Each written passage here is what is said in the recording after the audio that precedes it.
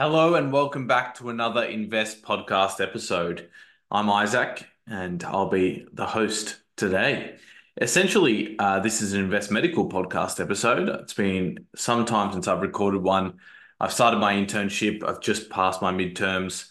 So starting life as a junior doctor has been a challenge, but I'm on upper GI surgery. So I wanted to do a few podcast episodes of some of the sort of presentations I've learned from upper GI surgery and from general surgery, I guess, as a whole. So the first general surgery presentation is a very common one and what I'll be discussing today, which is appendicitis.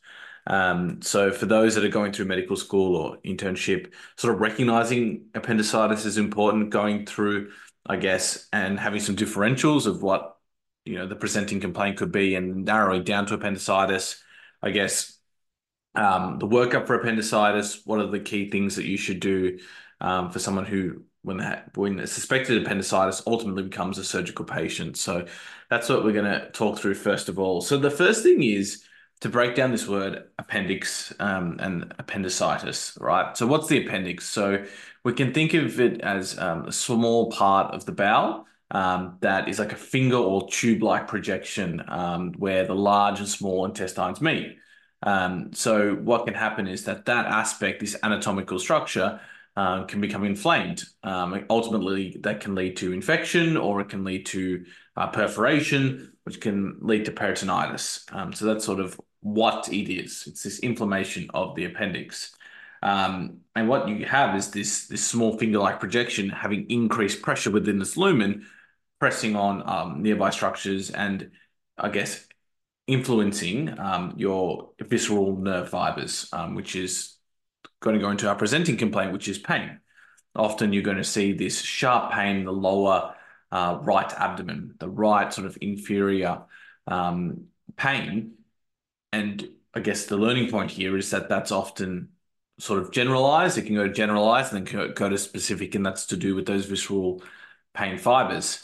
And the specific point is two-thirds between the navel and the ASIS, which is McBurney's point. So it's probably better to see that in the diagram. We have that sort of McBurney's point um, pain at that site.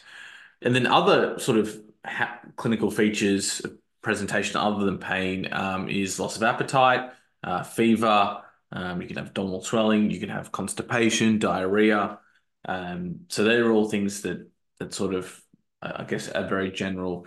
You might have the patient might have some fevers, might feel warm, and have some other features of, I guess, pain on certain movements, which I can discuss earlier. Some of the signs you can use to elicit if you think it's a pain that in that appendix, that being obturator sign. That you guys, it's probably better to look at a diagram to be honest, but obturator sign is one of them.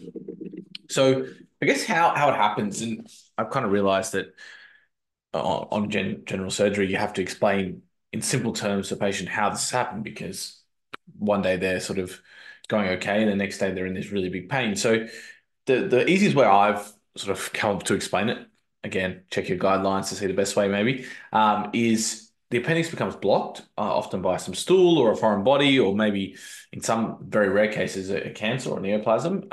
But often it just becomes blocks, and this blockage can form an infection. So you get that stasis of the stool, or you could have bacteria growth in there. And what happens is the appendix swells, and there's an inflammatory response. So what happens during this blockage is that you can lead to increased pressure, as I said earlier, reduced blood flow, inflammation, and then I guess the sequelae of events is that the appendix can rupture and that can cause perforated appendix, which is quite severe. So when sort of working someone up, the first thing obviously is your physical exam, history and physical exam, often that onset of pain, considering the epidemiological features, often the age group that we're thinking of is sort of in that young age group. I think the peak incidence is about 10 to 19 years of age. I should double fact check myself on that. But they're probably the peak sort of era of incidence for appendicitis. And then you're going to blood tests. So you're going to look at inflammatory markers, white cell count, CRP, probably the two things I can think of that, often the first that we look at.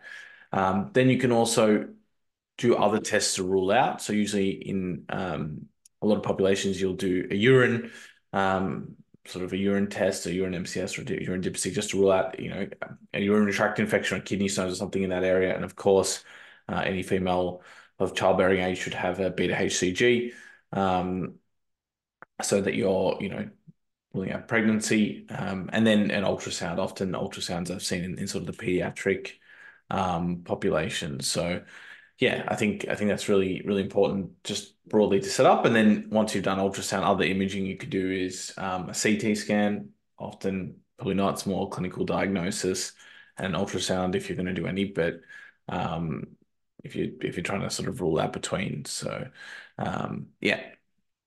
In terms of, I guess, other aspects of the workup, um, on that once you've got that physical exam, looking at a risk stratification tool. Now, there's a couple risk stratification tools to look at. So I think in medicine and for med students, or whatever stage you're at, it's great to have these tools on MD Calc or just knowing them off the top of your head. There's the Alvarado score, there's the Rift study, and all of these, I guess, are grading or scoring of suspicion of appendicitis, or likelihood of appendicitis. And these are things that you can you can do for a lot of different presentations. Is find a calculation score. So the Alvarado, probably mispronouncing it, score is the one that I sort of learnt in med school. There's also the pediatric appendicitis score. There's the RIF score, I believe, or the RIF study, which gave a score, which also is the risk calculator. Which is the evaluation of appendicitis risk in adults. So there's a few different risk stratification tools, so you can use those. I recommend you look those up because that can help with not only remembering what are the clinical features or the things you're looking for, but also really useful if maybe you're in a setting where you're like not sure or kind of leaning either or way. So they're really important.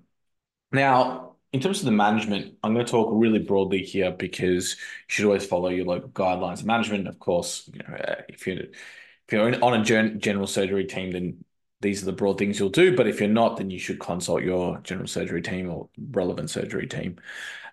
So the first thing is you want to keep the patient fasted, right? So you want to ask what's the time of the last meal because you might be looking at an operation. So you need to sort of go down that, and you start with IV fluids. You want to keep them well hydrated. Some analgesia for the pain. So looking at what would be sort of indicated in that population group. Maybe they need some anti-nausea medications if they're having a lot of nausea. And then moving on to some things you can do. So, always considering, do we need to have surgery? Is this I guess you're kind of trying to divide, are we in this non-perforated or perforated space? What path do we need to go down? And can we treat it conservatively? So there's the conservative management, which is, some um, uh, sort of antibiotics, fluids, and monitor, versus do we need to go to surgery and have this surgical removal of the appendix or an appendectomy? So yeah, or appendicectomy. Actually, it's appendicectomy. I've been corrected on this a couple times. Apparently, appendectomy is American. Appendicectomy is the Australian way of saying it, or the UK version. So I've been corrected on that. So I should use it correctly here. So yeah, just considering those things are part of the management there. So yeah, and those that decision as well can be factored into the Alvarado score or the risk stratification score as well. Obviously, how clinically unwell the patient is as well. So during the procedure, if they are having a appendectomy, the histopathology can be taken, so the sample can be taken and it can be looked under a microscope. And I guess I did hear one surgeon say to me that the only time we truly know it's an appendix or an appendicitis is when we get the histopath back.